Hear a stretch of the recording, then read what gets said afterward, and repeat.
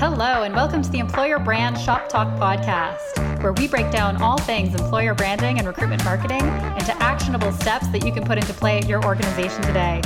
I'm your host, Caitlin Holbein, founder and principal consultant at the Employer Brand Shop. We're a boutique agency helping companies to build and activate their employer brands in order to attract, retain, and engage qualified talent. And now, let's get started with today's show. Hi, everyone, and welcome back to the Employer Brand Shop Talk podcast. Today's episode is our final episode in this first season of the podcast, since we really wanted to keep the first season short, sweet, and ultra-targeted.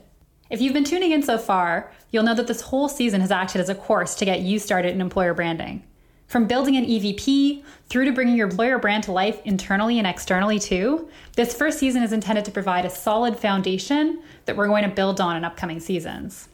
What this season may have made clear to you is that employer branding is a multifaceted discipline. There's a lot to think through when it comes to developing your employer brand strategy, identity, and execution plans. And since we did cover so much over the past 2 months of episodes, I wanted to take the time to slow down and recap the top things that we learned across all of the episodes in this season to help you digest and really focus in on some of the most important takeaways. The other thing you may have noticed if you've been tuned in all season is that I love lists. So this episode, like many others, is going to be structured in list format too. So with that being said, here are the top 10 things we learned during season 1 of the Employer Brand Shop Talk podcast. Takeaway number 1, employer branding and recruitment marketing are sometimes used interchangeably, but they're quite different. In episode 1 of this season, we walked through the differences between employer branding and recruitment marketing in depth. In short, the difference is really that employer branding is a bit broader than recruitment marketing in our view. Employer branding is a discipline that involves defining your company's identity and values as an employer and strategically communicating those factors to a target talent audience. Whether you have an employer brand program or role at your organization or not, your organization already has an employer brand. And a robust employer brand strategy should focus on both internal and external strategies for reinforcing and communicating your brand. Recruitment marketing, on the other hand, is the applied application of your employer brand for talent attraction purposes specifically. You can learn more about the differences and hear about the types of projects and work that fall underneath each umbrella by giving that first episode a listen. Takeaway number 2, your employer brand should start with your employee value proposition, or EVP. If you're looking to start focusing on and improving your employer brand strategy for both internal goals like employee engagement and retention, and external goals like talent attraction, a natural starting place is with your EVP. Your EVP is the what's in it for me factor that describes why an employee should want to work with you based on a range of perspective factors, like how you work, what your team is like, what they're working on, your stance on CSR and DEI, your employee experience, and much more. As we covered in the first episode of this season, without an EVP, you're essentially driving in the dark. You won't know what key differentiators you should be highlighting to different audience groups in order to attract their attention and drive them to action.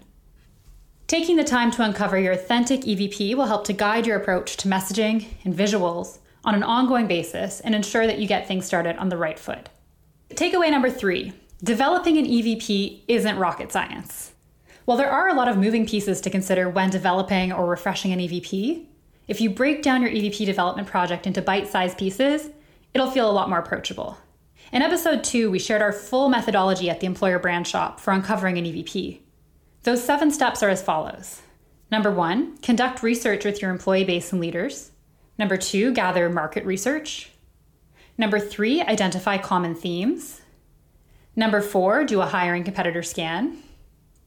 Number 5, build out a draft EVP platform. Number 6, test your draft EVP platform with employees.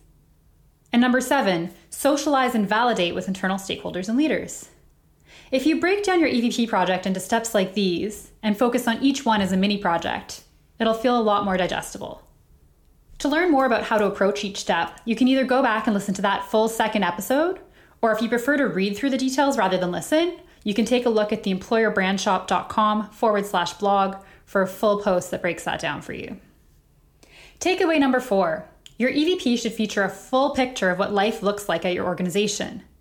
The good and the bad, the give and the get. In episode 3 of this season, I was fortunate enough to interview industry leaders and international best-selling authors, Charlotte Marshall and Brian Adams. During this episode, we talked about Charlotte and Brian's Give and Get EVP methodology, as outlined in their book, Give and Get Employer Branding.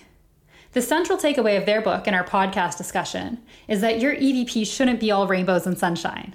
Your EVP instead should also spotlight some of the tougher things about working for your organization, the sacrifices that employees make, and what they get in return for what they're putting into your workplace.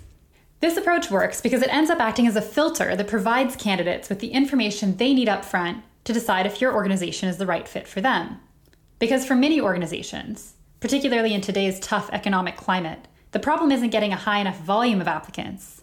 It's getting a high enough volume of qualified applicants. And by providing real information about what it's required to thrive at your organization, you can allow candidates to understand if it sounds like a good fit for them, and turn away those who aren't looking for the type of environment that you provide. This approach helps your team to recruit more effectively and reduces costly turnover too. Takeaway number 5. Your EVP will change over time as your people and culture changes. As we learned from Hannah Fleischman, Senior Manager of Employer Brand at HubSpot in episode 5, your EVP is a living, breathing thing. Hannah warns that if you're doing employer branding work at one organization for a while, it can be easy to fall into the same trap of communicating one EVP over and over again for years. However, your EVP is a living, breathing thing that will change as your organization and employee experience shifts over time. To ensure you're taking this into account, stay close to your employees to make sure the content you're sharing actually represents the current employee experience. Conduct focus groups to test your messaging and use the feedback to tweak your EVP and content strategy over time. Takeaway number 6. The move to remote work means that we need to revisit our employee experience and EVP messaging. Also during the episode with Hannah, we talked about how our employer brand strategies need to change to account for the rise of remote work exacerbated by COVID-19, but likely here longer term too. Hannah has some real expertise in this area since 10% of HubSpot employees were already working fully remote before COVID. However, now with all HubSpot employees working remotely, she did need to revisit what this meant for their culture. Hannah encourages other organizations too to take the time now to investigate who they are beyond their shared physical space and really dive deep to identify differentiators in terms of things like shared values and commitments, and to ensure that's being communicated in your EVP messaging. In addition, you'll also want to make sure that candidates have an idea of what your remote employee experience looks like so they can understand if this is an environment where they will thrive. Takeaway number 7. You should bring your EVP to life internally before you use it externally for talent attraction purposes. A lot of organizations start employer branding programs with the aim of improving their talent acquisition efforts. And while employer branding can certainly help you with this, if you only activate it externally and not internally, then you can face some major brand issues. Because if you're providing an employee experience that isn't in line with what you're shouting from the rooftops externally, your employees will speak up. They'll share their perspectives on Glassdoor and other review platforms, which will lead to candidates forming a mistrust of your brand. Instead, you need to weave your EVP across the entire employee experience and life cycle to really make it part of the lived experience before you broadcast it externally. Takeaway number 8. There are 3 areas to focus on when it comes to activating your EVP internally.